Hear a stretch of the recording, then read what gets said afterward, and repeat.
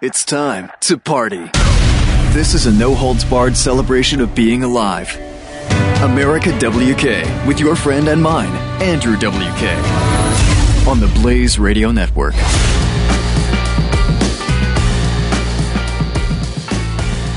Hello and welcome to America WK.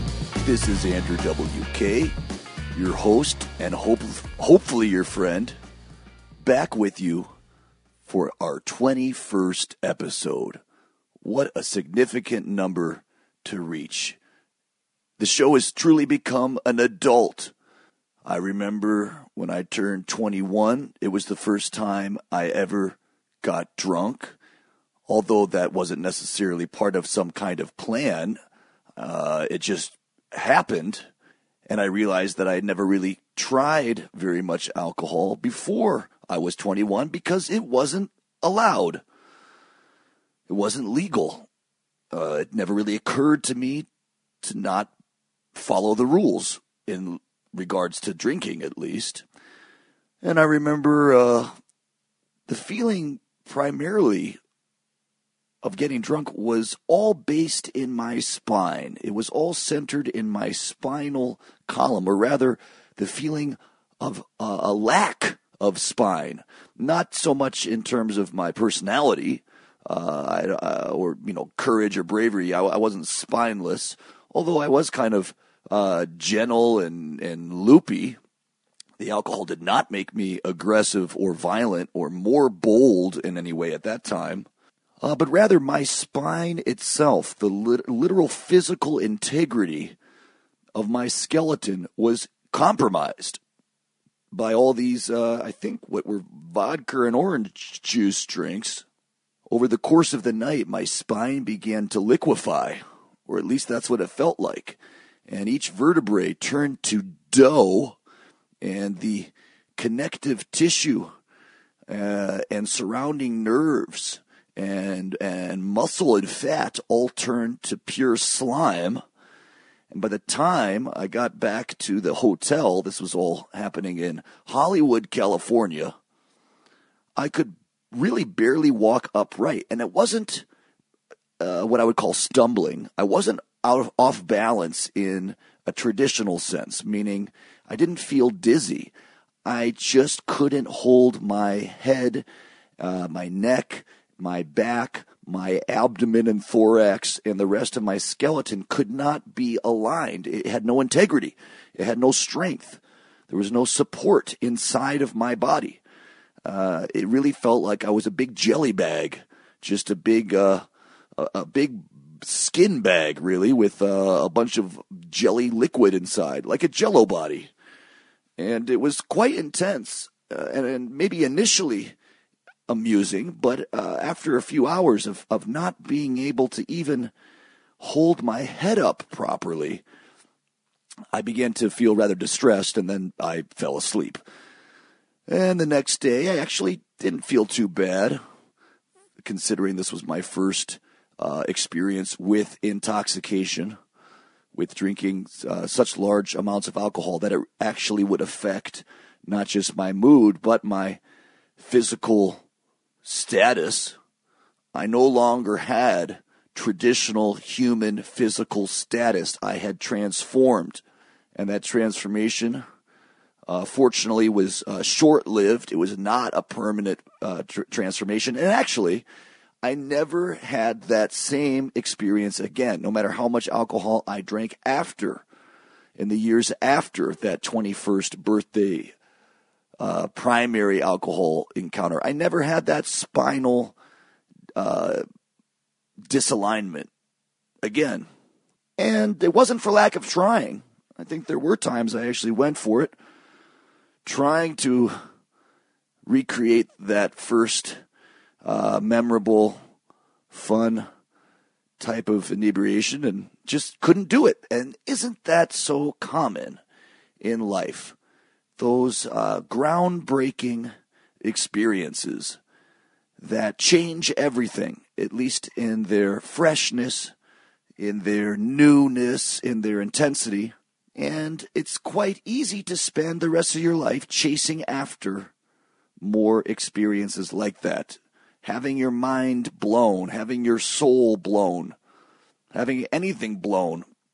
You want to get back to that feeling or get forward to that feeling or even top that feeling. But as many people probably have experienced in all different areas of life, it is very hard to ever get it again. The best you can do is hope to get some completely new experience in a totally different way, different area, and sort of allow that high point to just be a high point, almost out of respect. Even a low point in that way can be a high point. And I would say that something like a 21-year-old's first encounter with alcohol was a simultaneous high point and low point. And I am happy to leave it just where it was. It's not something now that I ever feel the need to recreate, just like I don't ever really expect to be able to recreate the first time I ever kissed a girl when I was, 13, 14 years old. That was a time and a place. It was an era, and it's beautiful to allow things to exist in that. We don't need to carry every experience in perpetual recreation forever. Fortunately, through memory and through applying those experiences to our lives and absorbing them into our souls, we can actually return to them in some kind of spirit whenever we want. And rather than trying to relive them, it is much more respectful just to let it be. Like a beautiful flower left alone and untouched as it grows and flourishes in its own environment in the woods. It's very tempting to want to pick it, to want to harvest that flower and take it home and put it in a vase on your table and admire it there. But even then, no matter how beautiful the vase may be, no matter how beautiful your home may be or the flower looks in that environment, we know that already it has been lowered from the initial encounter that you had with it in its natural state. And this is not so much about what nature is or the power of the natural world. This is about leaving things that you love alone and knowing when interfering with them or tampering with them or just trying to take them in any capacity will actually damage them more than it will help. Just like a beautiful butterfly or moth wing. I guess moth wings specifically, the moths, their wings really rely on that special powder, their body's own powder that allows them to fly. It's quite remarkable how delicate that mechanism is. And at the same time, their bodies and their wings are very appealing. They're very fuzzy and fluffy and velvety and soft. And of course, you would want to touch that wing. But by touching that wing, you know that you're going to also sort of destroy that wing. So let us always try to keep in mind the power of our ability to infiltrate and influence for better or worse.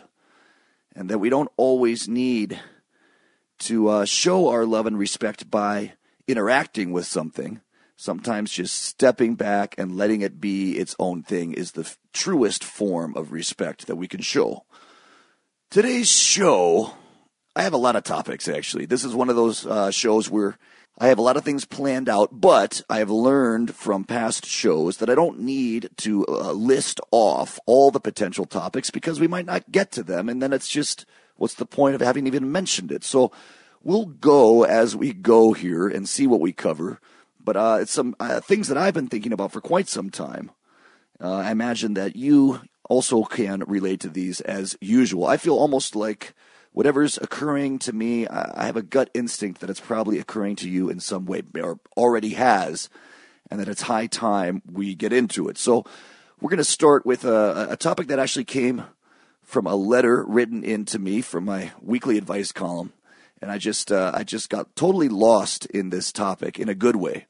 And it took me to all types of feelings and to many different areas of thought that I hadn't ever really considered before. And that is the idea of home. Home. Not your house, your home. What is a home? I get asked about this a lot and never really could answer it so well. So we're going to go into that on today's show. Episode 21, America WK. Stay with me. I'll be right back. America WK with your host, Andrew WK, on the Blaze Radio Network.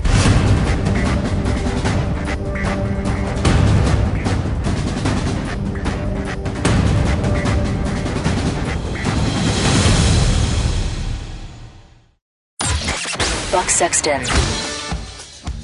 You're going to elect a guy who says he's a socialist and say that Wall Street's all based on fraud. It's all fraud. You know, they're stealing stuff. What's amazing to me, by the way, is I wonder what happens if somehow Bernie edges out Hillary for the nomination, which I think is still a very, very, very remote possibility, but it is a possibility. Buck Sexton. Weekdays, noon to 2 p.m. Eastern on the Blaze Radio Network.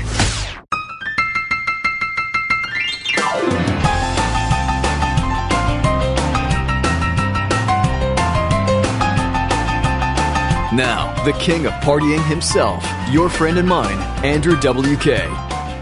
Welcome back to America WK. This is Andrew WK. A true joy to be with you again. I did a radio interview for a public radio station the other day where they actually talked quite a bit about this show. The radio host, a wonderful woman named Celeste, and she was asking about the levels of personal darkness that I had revealed on the show, or at least that seems to be how she was putting it. And you know, it never even really occurred to me that the show had been revelatory in that way personally for me. I guess I've been aware that I'm not holding back, but I also hope that this show isn't so much about me in that way. And whenever I do offer anything of myself or from myself or my own experiences, it is only to connect with you, to connect with the concept or idea or truth that we're discussing, to illustrate it as best I possibly can. And this really is just an attempt to tear away at these inner experiences that I think we all are having. Just because they're inside me does not mean they're not inside anyone else.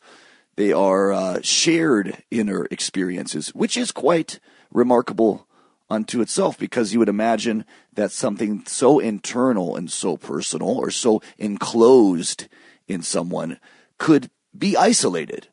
But in fact, rather than the outer world being the parts we share that are the most profound, it does seem that these inner experiences are the most common, and yet the least commonly discussed, seems to me at least. Maybe because they are harder to give shape to. There is some process. There's an intentional effort that you have to make to take what is inside of you and bring it out, so that it can be shared, so that it can be discussed, so that it can be related to and appreciated and made useful to more than just yourself. So that's all this radio show really is. It's a mechanism by which I have a very formal reason, a very official reason to go through that challenging process, challenging for me at least, to bring out what is inside, to make it through that process. It's more than a filtration. It's almost the opposite of a filtration. You are trying to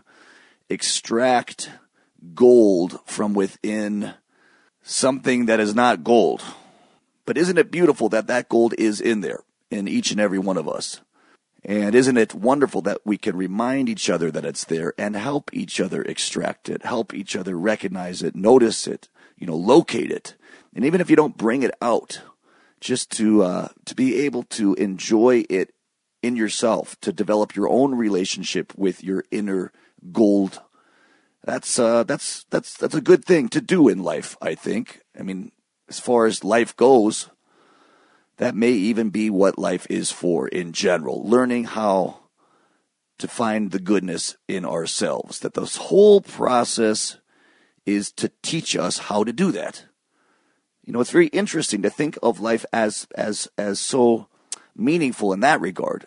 Not meaningful in terms of all these different experiences have interesting lessons to them, but that the entire endeavor, the entire reason that we were brought into being was to actually learn this one very specific thing, how to bring out our inner self and become it, or something like that, because who really knows what life is for? That's just one of many possible ideas. I am not an authority. I'm just an explorer, and a very ill-equipped one at that. And at the same time, I feel like sometimes being ill-equipped forces you to really try hard, because if you don't have every tool on your tool belt, or you don't have a big backpack full of high-end equipment, you really have to call on your own resources, on your own strengths, on your own inherent abilities that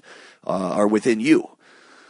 And that's what we're doing here. I mean, this is stripped down and raw as far as radio shows go. So, and for that, I'm also thankful. Thankful for you, as always, bearing with me and going through this process together, because it's not just me. I really hope that this is more than anything useful for you, and that we can encourage each other to do this together. So before the break, I had mentioned this topic, this new topic for today that seems, as so many of our topics appear so familiar and so commonplace and so almost boring in a way that you wouldn't even think of it as a topic. Or in another way, it is so vast and so pervasive and so fundamentally connected to our very understanding of being alive in the world that it's hard to even know where to start. Yet we are going to try. We are going to try to dive in to this topic, this concept, this idea of home. Home. Home sweet home. Home is where the heart is. There's no place like home. And I bring up this topic because I actually get quite a few letters, not just written into my weekly advice column in the Village Voice. And I do want to give a shout out to the Village Voice and that advice column, because in case you weren't aware, this whole radio show actually came about because of the Village Voice advice column that I've been writing every week since January of last year. So, we're in a year and 9 months and a half into doing this. And Mr. Glenn Beck saw one of these columns, invited me on his show a couple times, and then offered me the chance to do this radio show. So it really all goes back, not just even to the Village Voice, but more than anything to the people who have written into me with these questions and have inspired me and worked with me to create this back and forth conversation, this letter writing. Someone writes a letter to me, I write a letter back to them, and then we share it with whoever's going to read it, share it with the world. And a question that I've been asked quite a bit are variations on the same question of how do I stay close to home when I'm far away? It can be someone who travels a great deal, whether it's in the military or for their job. It can be someone who has recently moved away, perhaps for the first time, a significant distance away from where they grew up. That often happens when someone goes to school or settles down to begin a new chapter in their life in a new area. Sometimes people are separated from their families. They're not able to even take their closest loved ones with them on these journeys or in these relocations. So many times I've been asked, how do you deal with being away from home? And I had answered this kind of question a few times, but much more recently, this week, I wrote an answer that I felt got a little closer to home when it comes to this great question. And as you can imagine, it starts with the understanding that home is not a place at all. It is not a location. It's America WK. I'll be right back. A party for being alive. This is America WK. With Andrew WK. On the Blaze Radio Network.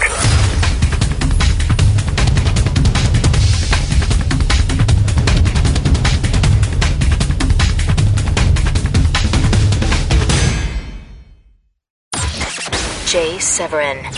It's the saddest thing that's happened in my life. The most heartbreaking thing that's happening to my country in my lifetime. Imagine that a story could be deemed important or unimportant, or important or more important, or less important, depending on the race or ethnicity of the victim or the perpetrator. Jay Severin. Weekdays, 2 to 5 p.m. Eastern on the Blaze Radio Network.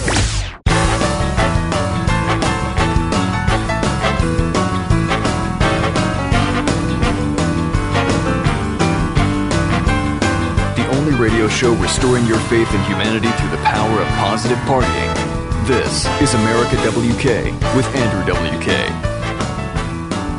All right, welcome back to America WK. Right before the break there, you're talking about home. And I've been asked many times about how to deal with traveling, with being away from home. I mean, how do I deal with it? I've been traveling. I realize this now, that I've been traveling away from home for more or less the last 20 years as a touring entertainer. I mean, going around the world, there was times when I didn't even have what I would call a home or a house. You know, I didn't have an apartment. I just was traveling so much it made no sense to even pay rent anywhere. I would store my belongings with girlfriend at the time or family members or in a storage space, or just try to not have that much stuff. And that was an interesting experience as well. I realized that a lot of what gave me a sense of having a home was just having all this stuff of mine in one place, even if I wasn't there. So what if I took stuff with me instead? Or what if I just didn't have any stuff at all? All of those were challenging to my very fundamental understanding of what it was to have a home or a place of your own. But when thinking about this question, especially when someone is distraught, if you're feeling not just homesick, but truly lost, where in order to be homesick, you still have to have a connection to a home, to a place that you consider yourself to be away from. But what if even that starts to slip away, where you truly feel just lost, that you have no home, that you have no place to return to? That's when things get very intense. And right before the break, I explained what I think is the fundamental truth within this concept of home, is that it is not a place at all. Now, you've probably realized this yourself, especially if you're someone who has moved many times and had many homes. It's clear that you can't have more than one true home if that true home is defined by being a place, a location. You can have many true homes because what made those places homes was in fact not their location and really had very little to do with anything in the physical world. Those places that were home were empowered to be home by a feeling. Now, that feeling can come from family and from people and experiences there, but I actually think that it is even less tangible than that. I think home is a place inside you. And for you to be home says it all. You are home. And I don't mean that by you have arrived home, now you're there at that place. I mean you yourself are that place. You are the concept of home. Wherever you go, the goal should be that you are home because you're there. And if you think about it that way, any place that you ever were that did feel like home felt like that because you were there. And I realize this can start to disintegrate very quickly into a rather absurd-sounding, nonsensical type of babble, which is just our stock and trade here on America WK, but I'm trying to really express a somewhat inexpressible truth about home. I think, for example, The Wizard of Oz, which does a great job of representing so many fundamental truths, not the least of which is this idea of home. And when Dorothy is saying and being encouraged to say, there's no place like home, it's not just to say, there's no other place in the whole world that is as good and that I love as much as my home. I think it's actually quite literal that there is no place like home. There is no location that is home, that is like home. Home is not a place. Home is not even like a place. Home is a phenomenon that is occurring inside you. It is an inner confidence and trust that you have within yourself about your own existence, that you are your home. And boy, does that come in handy when you're going around and far away from home or far away from anything. To feel at home within yourself and to see life as another great journey in building that home, in constructing this inner sanctuary or even temple within yourself that allows you to physically be anywhere, but spiritually always be exactly where you are. That is the goal. And that is not to discount, of course, the beauty or the significance of what we would call a home in the physical sense, where you grew up as a child, time that was very well spent in formative years, perhaps at a dormitory, perhaps at your first apartment. But even those experiences, all those encounters with those places were all informed and empowered by the home inside yourself. That is the feeling that carries through. That's the consistency that was always there in all these places was you. And in that way, you're never away from home because you're never away from yourself, for better or worse.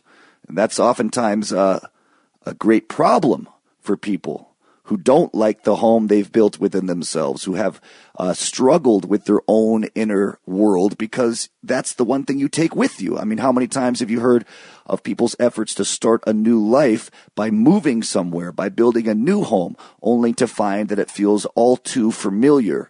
Just a big recreation of what they were doing before. It's because it's inside them. It's inside us. It's inside you, and it's inside me. And that can be a fantastic thing, or it can be a very difficult, challenging thing if that home is all messed up. So let these outer experiences of life help us construct this perfect, beautiful inner home. It's sort of the feeling of being yourself. And as usual, it's hard to put words on these intangible sensations. But I sort of feel like the feeling of home that you would get from a comforting, familiar place like a family member's house or your where you grew up is that you're able to connect that surrounding area, the room, the furniture, the smells, the memories. You're able to use those to almost bounce back into yourself, that those places helped you understand who you were. In reverse, you know what I mean? Like you see yourself through that room, through that painting on the wall, through that fireplace, through the old bedroom with posters on your door that connect you to yourself. So when we go around and are very distant from those familiar places, what can we do to see ourselves in even the unfamiliar? What can we do to hold on to that part of ourselves that is always there and will see us through these very confusing and distressing times? You are home. That is a very good way to think of it, I think. That's a very easy and to the point way. You are always home because you actually literally are the concept of home. It is a person. It is a being in yourself. It is a mode of being, a way of being, a way of living.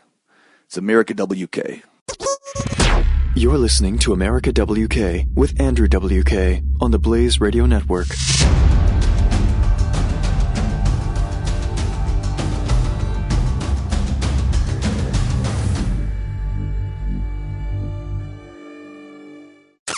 Coming up today on Pat and Stu.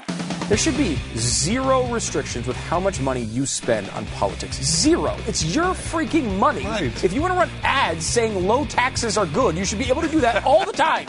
You should be able to spend your entire fortune on that. How can I go out and spend it on boats and airplanes and houses and food? Pat and Stu, weekdays at 5 p.m. Eastern on the Blaze Radio Network.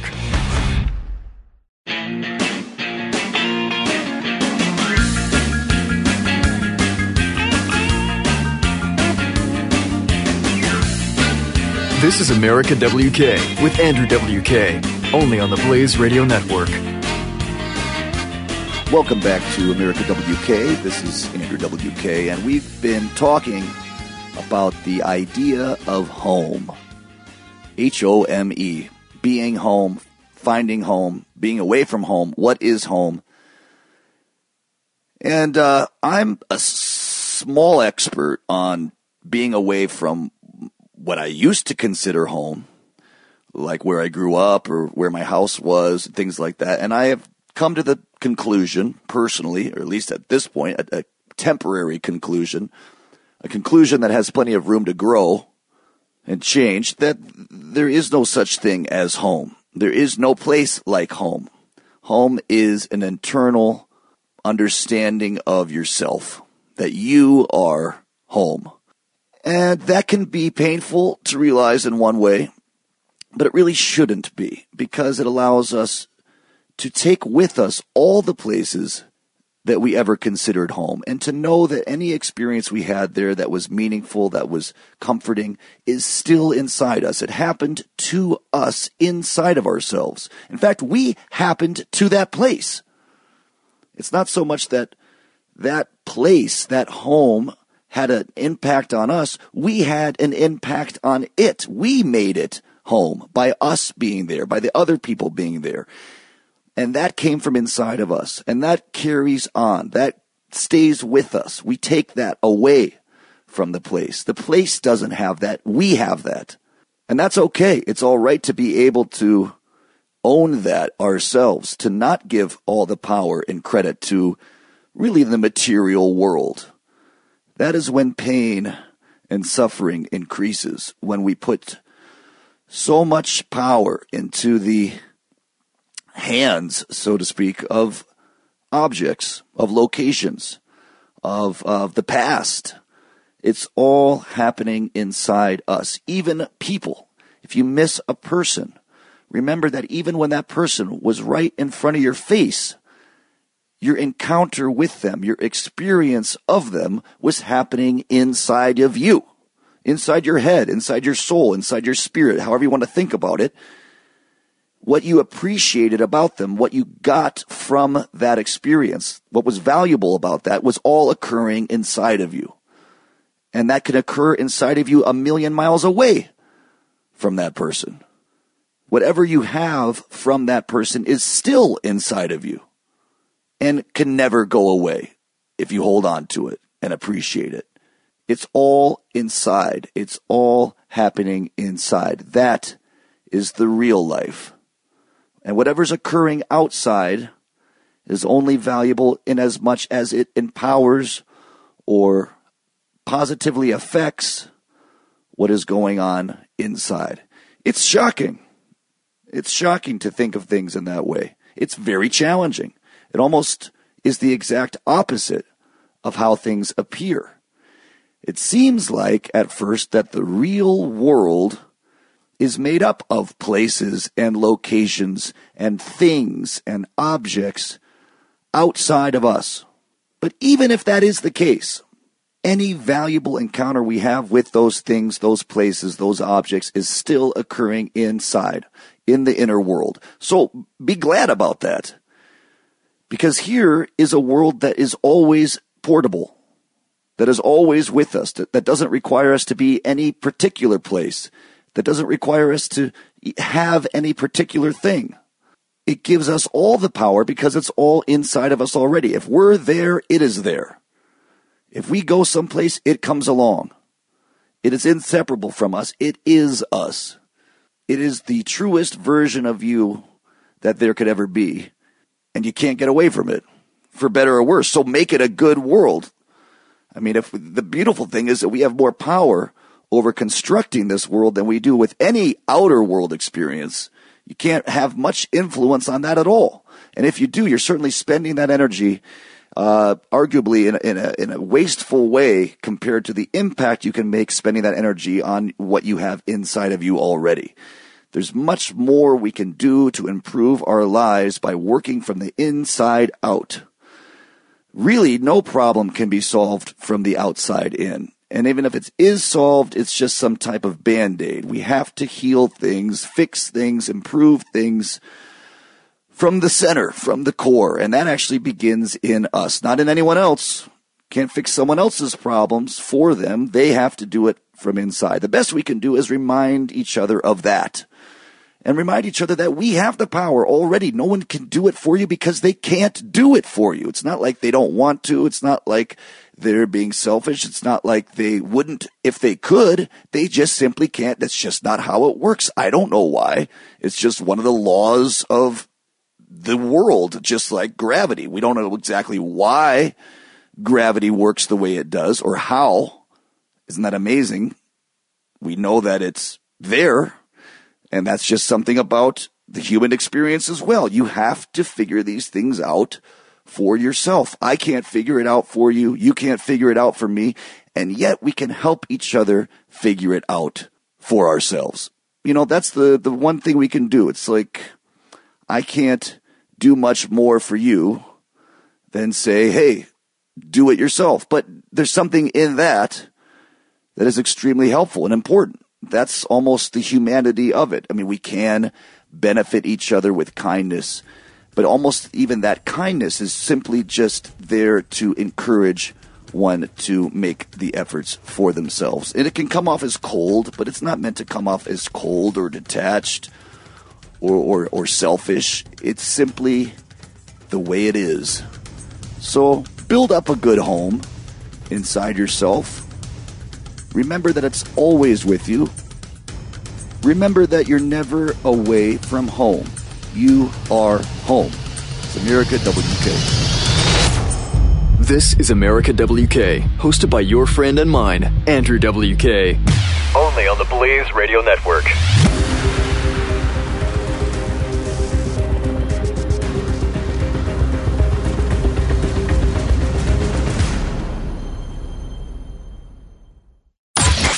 Chris Salcedo.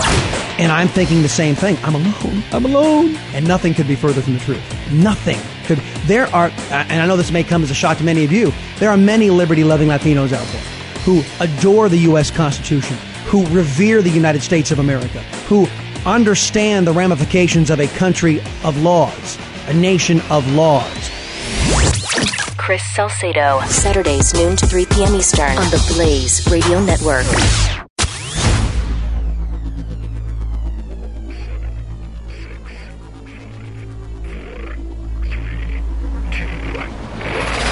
It's time to party. This is a no-holds-barred celebration of being alive. America WK with your friend and mine, Andrew WK, on the Blaze Radio Network. Welcome back to America WK. Today's topic is home. And all we've really done so far is try to redefine or more carefully define home as a way of being, not a location or a place, but more of an inner feeling. And in fact, more than just an inner feeling, it is, in a way, it's the world of inner feelings inside you. Home is your inner world.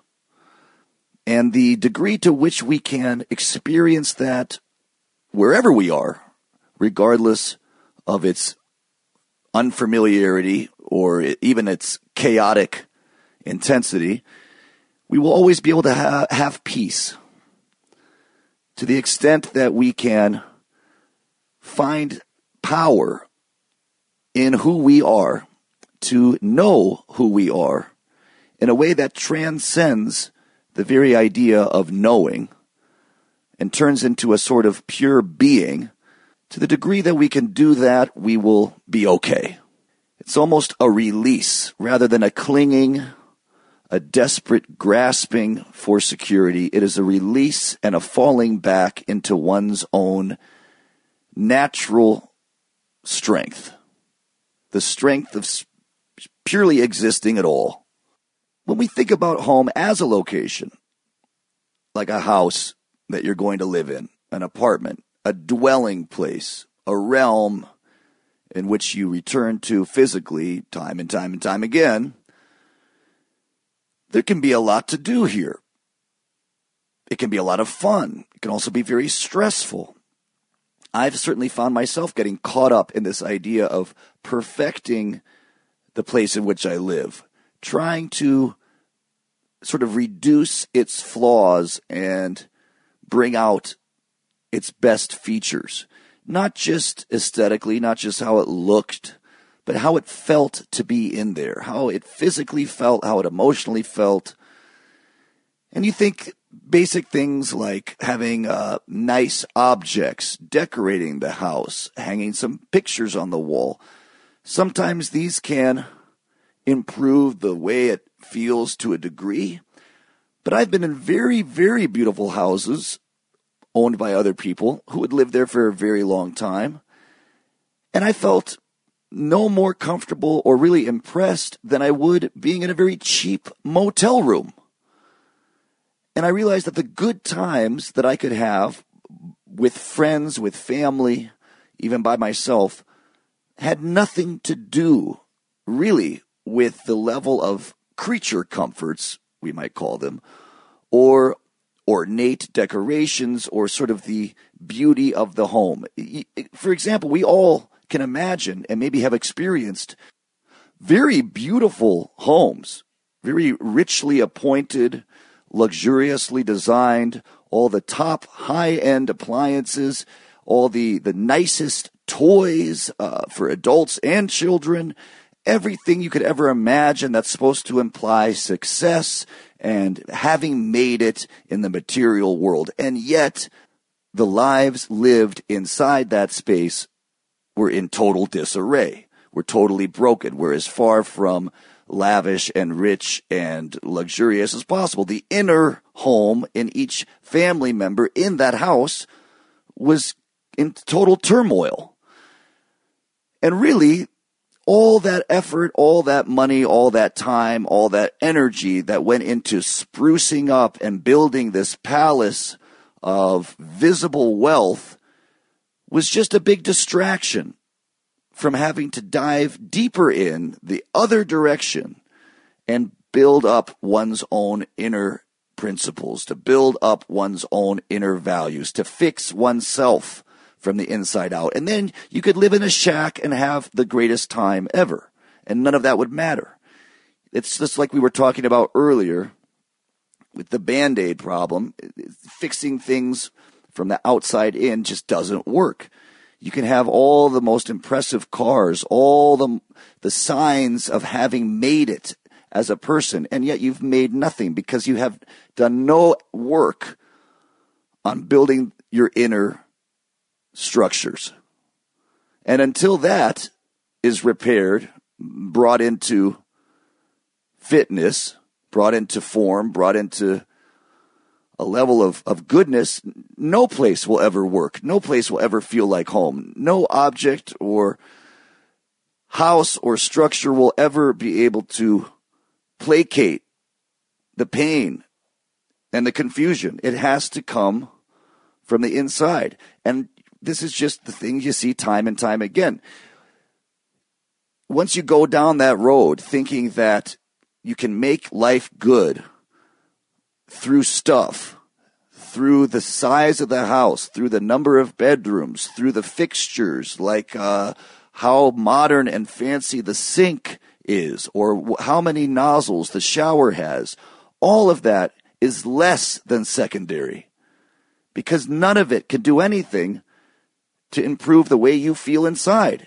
It's only going to make you feel something on the outside. And even then, it might not make you feel anything. And it really puzzles people. It's a painful and puzzling and confusing experience to think I've done everything right. Look at what I have here. I'm looking around, and yet I'm not happy. Why? Because it doesn't happen out there. Happiness doesn't exist out there. Home doesn't even exist out there. It all exists inside. And that's a harder place to see. It actually isn't.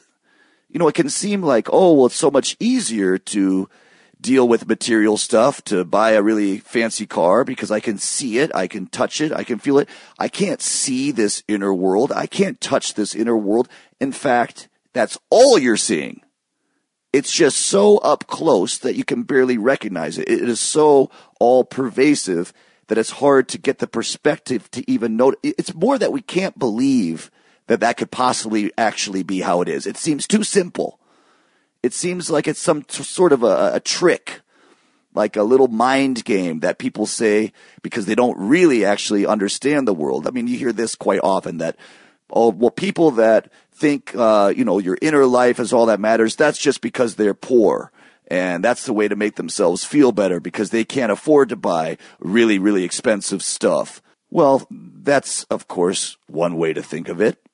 But maybe there's a little more to it than just jealousy in that case, or a way of trying to make oneself feel better in absence of all these material possessions. It's actually because those things just clutter up the process.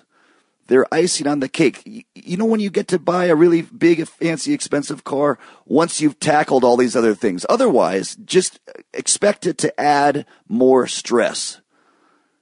It's just going to clutter up the process. I think fancy cars are fantastic. They're absolutely tremendous. But they don't even hold a speck of a spark of a glimpse of a candle to how amazing things are that have nothing to do with cars.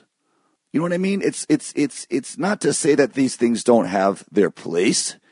It's just that their place is so far removed from the one and only place that it's hard to even compare them.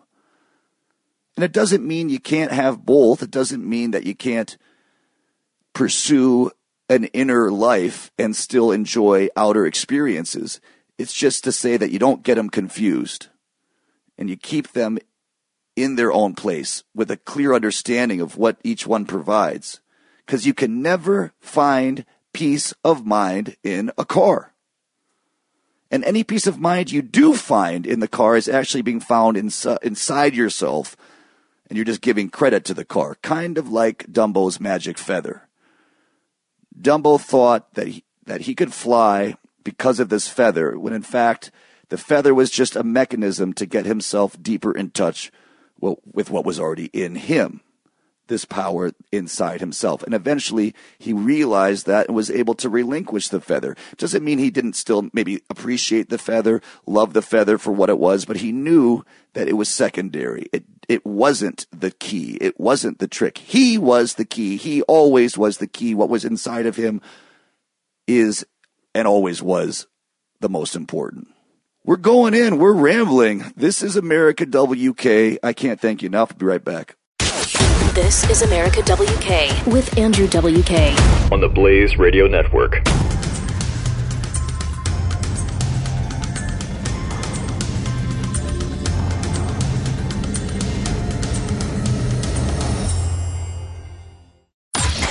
Buck Sexton. The exception to this, and I say this in the piece, is Ted Cruz, who, despite being an insider in the sense that he's in the Senate, qualifies as an outsider because he's willing to just run headfirst into the machinery of the GOP leadership. I mean, he'll just go right at it, and he's been willing to do that very publicly. It's one thing to say you're doing it, behind closed doors. I mean, no, Ted's taken the GOP leadership to task, and he's done it very publicly.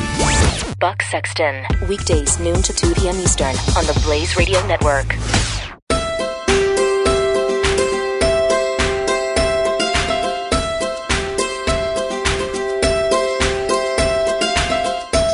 You're listening to America WK with Andrew WK.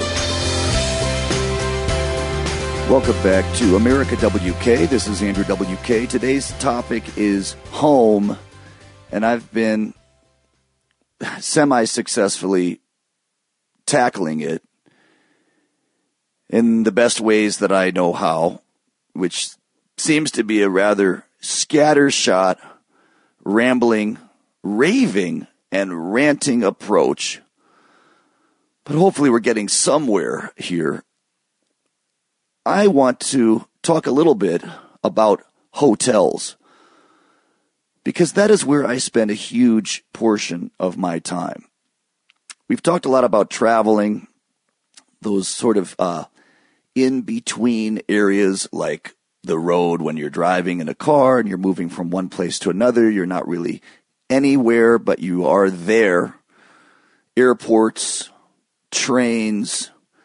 But hotels are interesting because in terms of traveling, if you're not living at the hotel for many, many, many, many days or weeks or months, then it, in a sense, is sort of like a car. And it may not be moving down the road, but when you're in a car, you're still in yourself. You're not really moving in terms of the way you're moving when you're walking or running. Your body is still as you're moving along the road. And when you're in a hotel, your body is still, but I have this sensation that it's still part of this movement.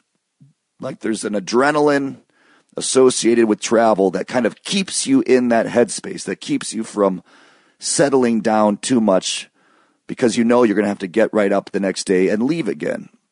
And I really, really love hotels. I have loved hotels for as long as I can remember. My favorite part about family trips back when I was a child was the hotels. And I actually don't remember very much about the trips other than the hotels. The smell of the hotel room.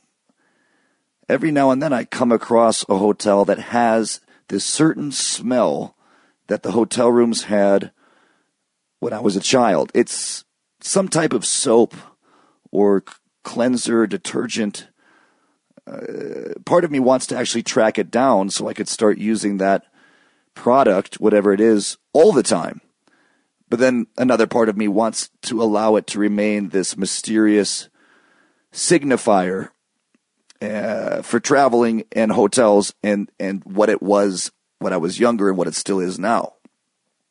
And with hotels, there's an inconsistent consistency, meaning that even if you stay at a very wide range of hotels, maybe not all the same brand, not all the same company, but just really mix it up, there's a consistency in the experience.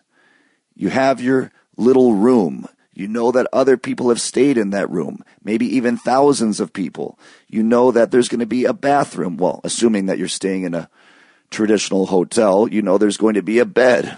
There's probably going to be some kind of TV. But then there's all these variations. There's all these differences within that.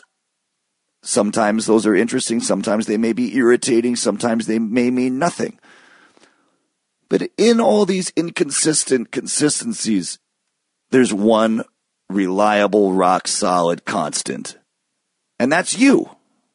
When I'm traveling through hotels, the one thing that I know will always be the same is that I'll be there. And something else I've always really counted on in these kinds of travels, feeling very discombobulated. I mean, for the first years of touring as a rock and roll musician, when I was probably starting, age 21, touring full time, as I mentioned, to the extent where I just stopped having a house at all. I just moved out and put my stuff everywhere else. There was no point in paying rent because I never was there. I didn't even go back there. The few days that I had off, I would usually go visit my parents or go be with my girlfriend. And in that type of chaos, there were a few things that I really clung to. And one was music itself, not just because I was performing music every night on stage as a touring musician, but music in my head. at that time, I didn't rely too strongly on a music playback device or headphones. I had friends that had them. There were early versions of MP3 players and computers. Of course, I would bring actually a lot of CDs with me on tour and hope to find CD players or purchase inexpensive CD players or boom boxes to listen to music while traveling. But I found quite quickly, I discovered that it was much easier just to sing those songs to yourself. And more than that, just to close off your eyes and ears and mouth and hear the song in your head. And few things gave me as much sense of comfort and well-being and consistency in the midst of the chaos of traveling, in the midst of the chaos of new experiences, in the midst of the chaos of the unknown. Few things gave me as much comfort as music. The inner music that I could just hear in my head. Just when you imagine a song that you really like, you can hear it. It's in there. And that's what got me in touch with that whole understanding that everything was in there. I could be in a completely chaotic environment going through who knows what and still just sit back on the bed for a moment, close my eyes, and return to myself and realize I had never left. And realigning with that really helped. I mean, I was able to do that in all kinds of stressful situations. Just realized it was never that far from anything because I was there. And things like music really, really proved it to me. They really proved that I was there, that there was this inner consistency in the midst of all the other inconsistent craziness that may have been going on.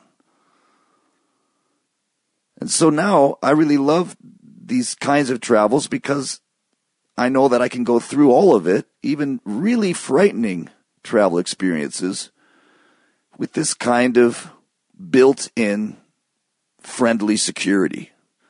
It's sort of like having a best friend with you and you realize that best friend is you.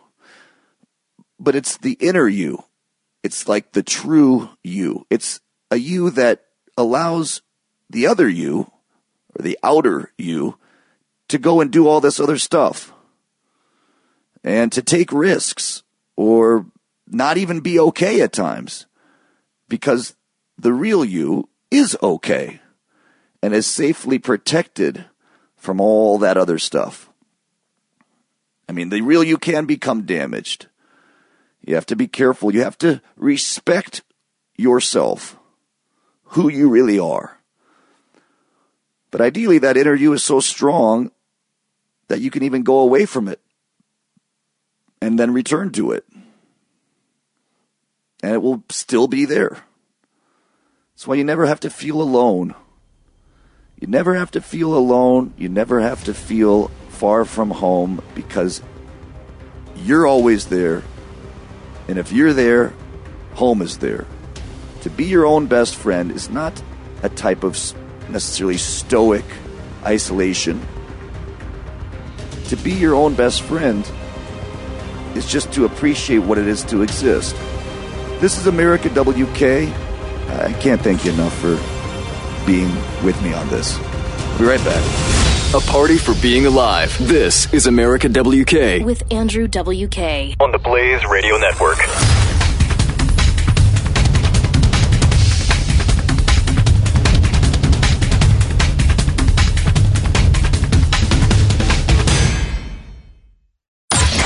Jay Severin. The emails the media is seeing, and thus we are seeing, are the ones Hillary pre-washed, like denim jeans, stone-dried jeans. She pre-washed these and gave them to the suckers, us. We're seeing what she's feeding us. Jay Severin. Weekdays, 2 to 5 p.m. Eastern on the Blaze Radio Network.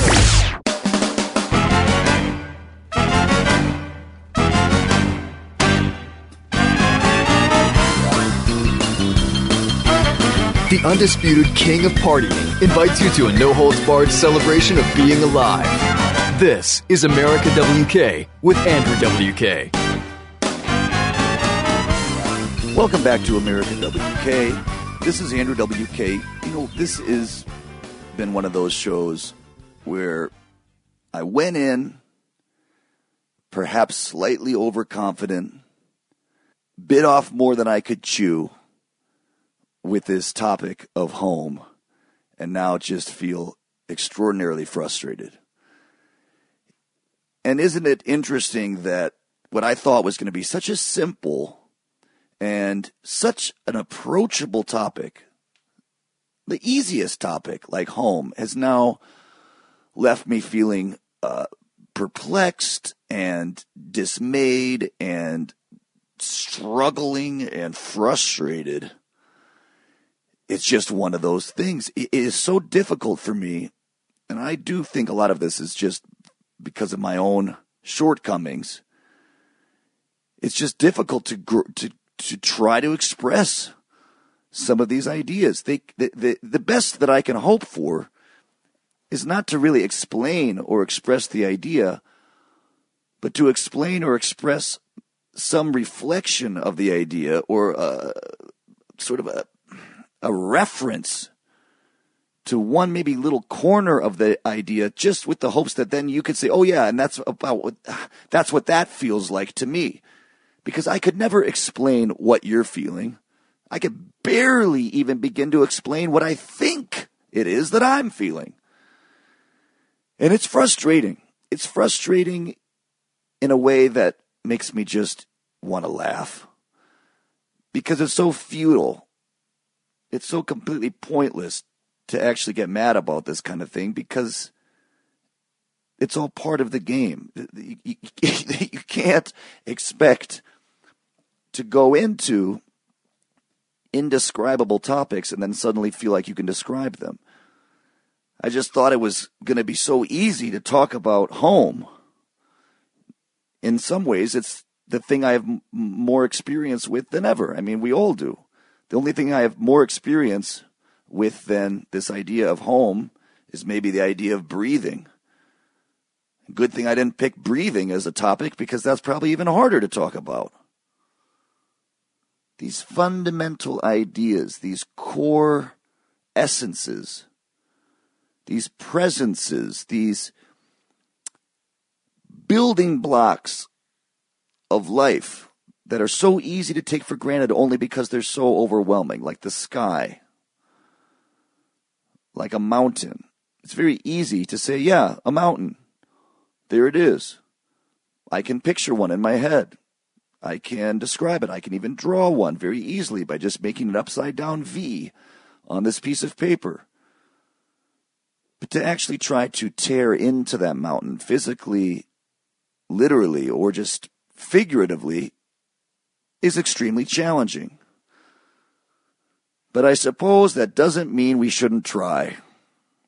And if there's anything I can feel sort of good about in doing this show with you, is at least we're trying. I think at times there are very brief moments of what might be considered the potential for success.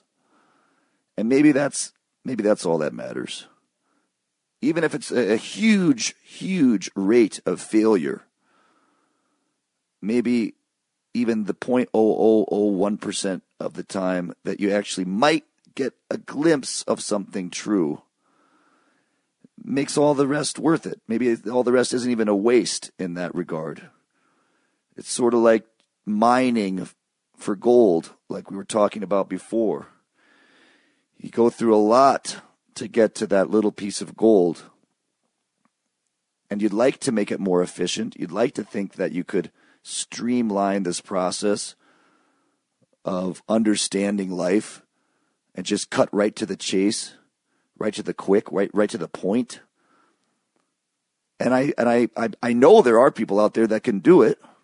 And let us just be very patient as we make our own efforts to attain that level of directness, that efficiency in mining out the gold from life.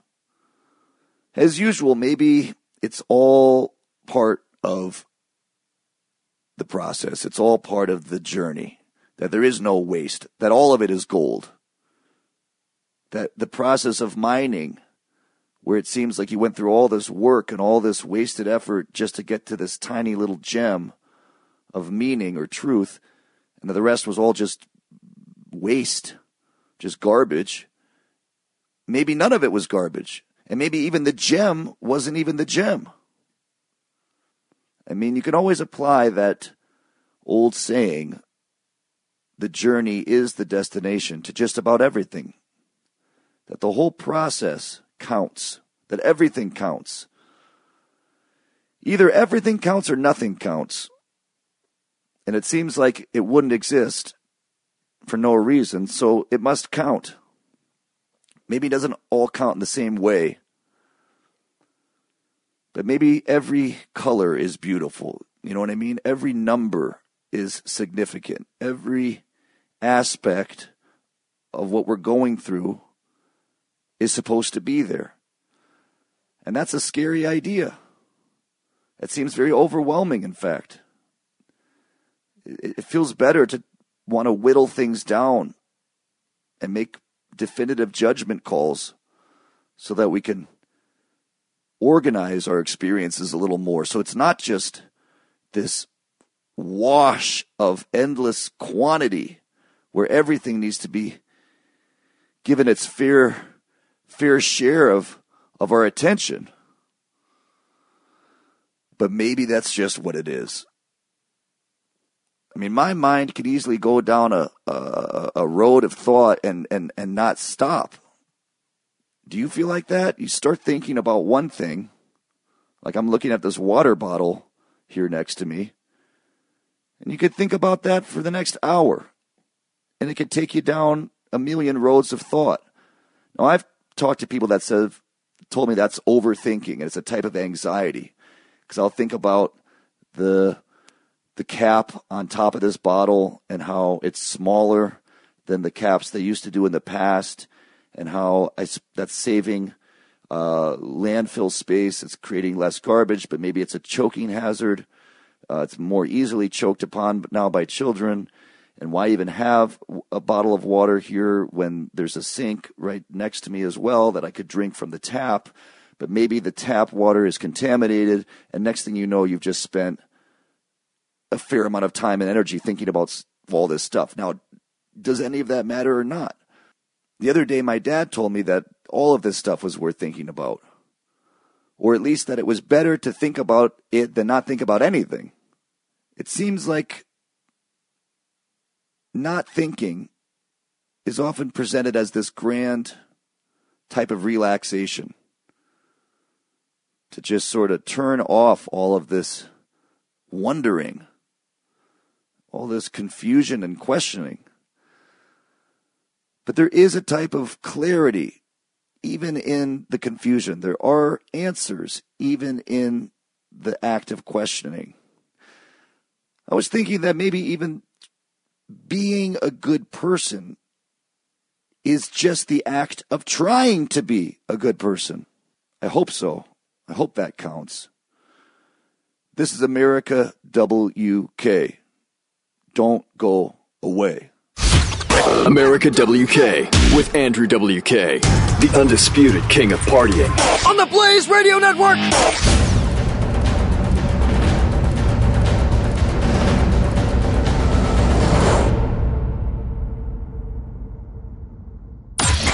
Buck Sexton.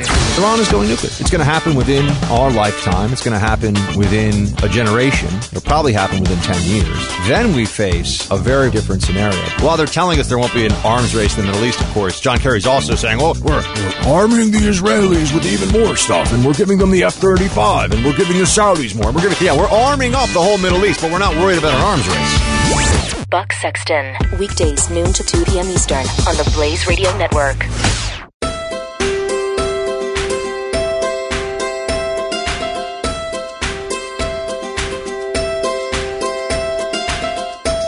You're listening to America WK with Andrew WK. Welcome back to America WK. This is Andrew WK. This has been our 21st episode. I guess this means now we're crossing into a new era for this humble show. I've been on tour for the past 3 weeks or so, and one of the great memories that's been forming on this tour is that more than any of the other recent tours or travels I've done, I've talked with people, and maybe even you, at some of these shows and some of these events that I've gotten to do. And you have told me that you've been listening to this show. And as far as something that someone could tell me that would mean something to me right now, that has meant a huge amount. Because getting feedback of any kind is always very valuable. But knowing that you've taken the time and had the patience, even more so, to be with me for this show, for the other episodes, for any of it, I cannot overstate how much that means to me. Not just because it's encouraging and motivating, it lets me feel like this is not just me screaming at a wall, but that you're getting something from it, that we're getting something from it. So just know how thankful I am. And if you've come up to me and told me that, or if you wrote to me on the computer or any kind of feedback, even if I hadn't responded yet to you specifically, just know it is not lost on me. I cannot overstate that enough. I just do not take it for granted at all that you're listening. More than listening, that you're thinking about this. Listening is great. But engaging with me on this, that's much greater. I want you to be thinking about this with me. About this being life. Thinking about life together. Not listening to one person ramble on about life. I really don't want that to be all this show is. I want it to be us thinking about life. Thinking about it with an extreme amount of energy, almost a tireless kind of excitement. I never thought years and years ago that life could be about life, that you could make your life be about being alive, that you could make the most interesting and exciting thing about your own existence be thinking about life. I didn't think that was really possible. I thought you had to do things, that doing things were the most important. But now I think that even doing things, whatever it is that you might do, is really only important to the extent that it helps you think more about life or learn more about life, or that through the doing you get some kind of deeper insight, that life is interesting in and of itself. And the more we can clear the way, clear out the space to see what's already happening, to see that just existing at all is the most fantastically over-the-top thing that could ever happen, and it's happening to us and always has happened to us. Holy smokes, I'm really tangled up here. Oh, I don't know what to feel here. But one thing I know is I will not stop. That is the one decision that I have made in the midst of many other decisions, many other struggles, many other debates, back and forth, this and that's, the others, discouragement, inspiration, motivation, total dismay. At one point, not too long ago, I just decided that no matter what happened, I just wouldn't stop. If it wasn't easy, if I felt like I was doing a terrible job, that wasn't a reason to stop. It couldn't stop. Even if nothing was going right, things were failing, and I was completely depressed, I just wouldn't stop. Couldn't stop. That was the one and only promise I made to myself in terms of doing this work. This work being trying to live beyond eating and drinking and breathing and going to the bathroom and finding a place to get shelter every night. That you just would never fully give up. And there would be moments when you would feel like stopping and you would feel like going against that promise, and that even the promise itself was stupid and it's always just dumb and it's just might as well give up. It's time. And you just take away that option for yourself. You remove the option of quitting. It is not an option. Even if you decide to quit and you think you did, you actually don't. It's the agreement that you make with your own soul. And no matter how good or bad things are, we just know that we will keep going. So thank you for going with me wherever it is that we just went. I hope that where we went was somewhere deeper inside, the place that we always are, the place that is truly home. I feel at home talking with you. And I wish you nothing but love and goodness and joy and laughter. This has been America WK. I will speak to you very soon. Stay strong. This is America WK, hosted by your friend and mine, Andrew WK. Only on the Blaze Radio Network.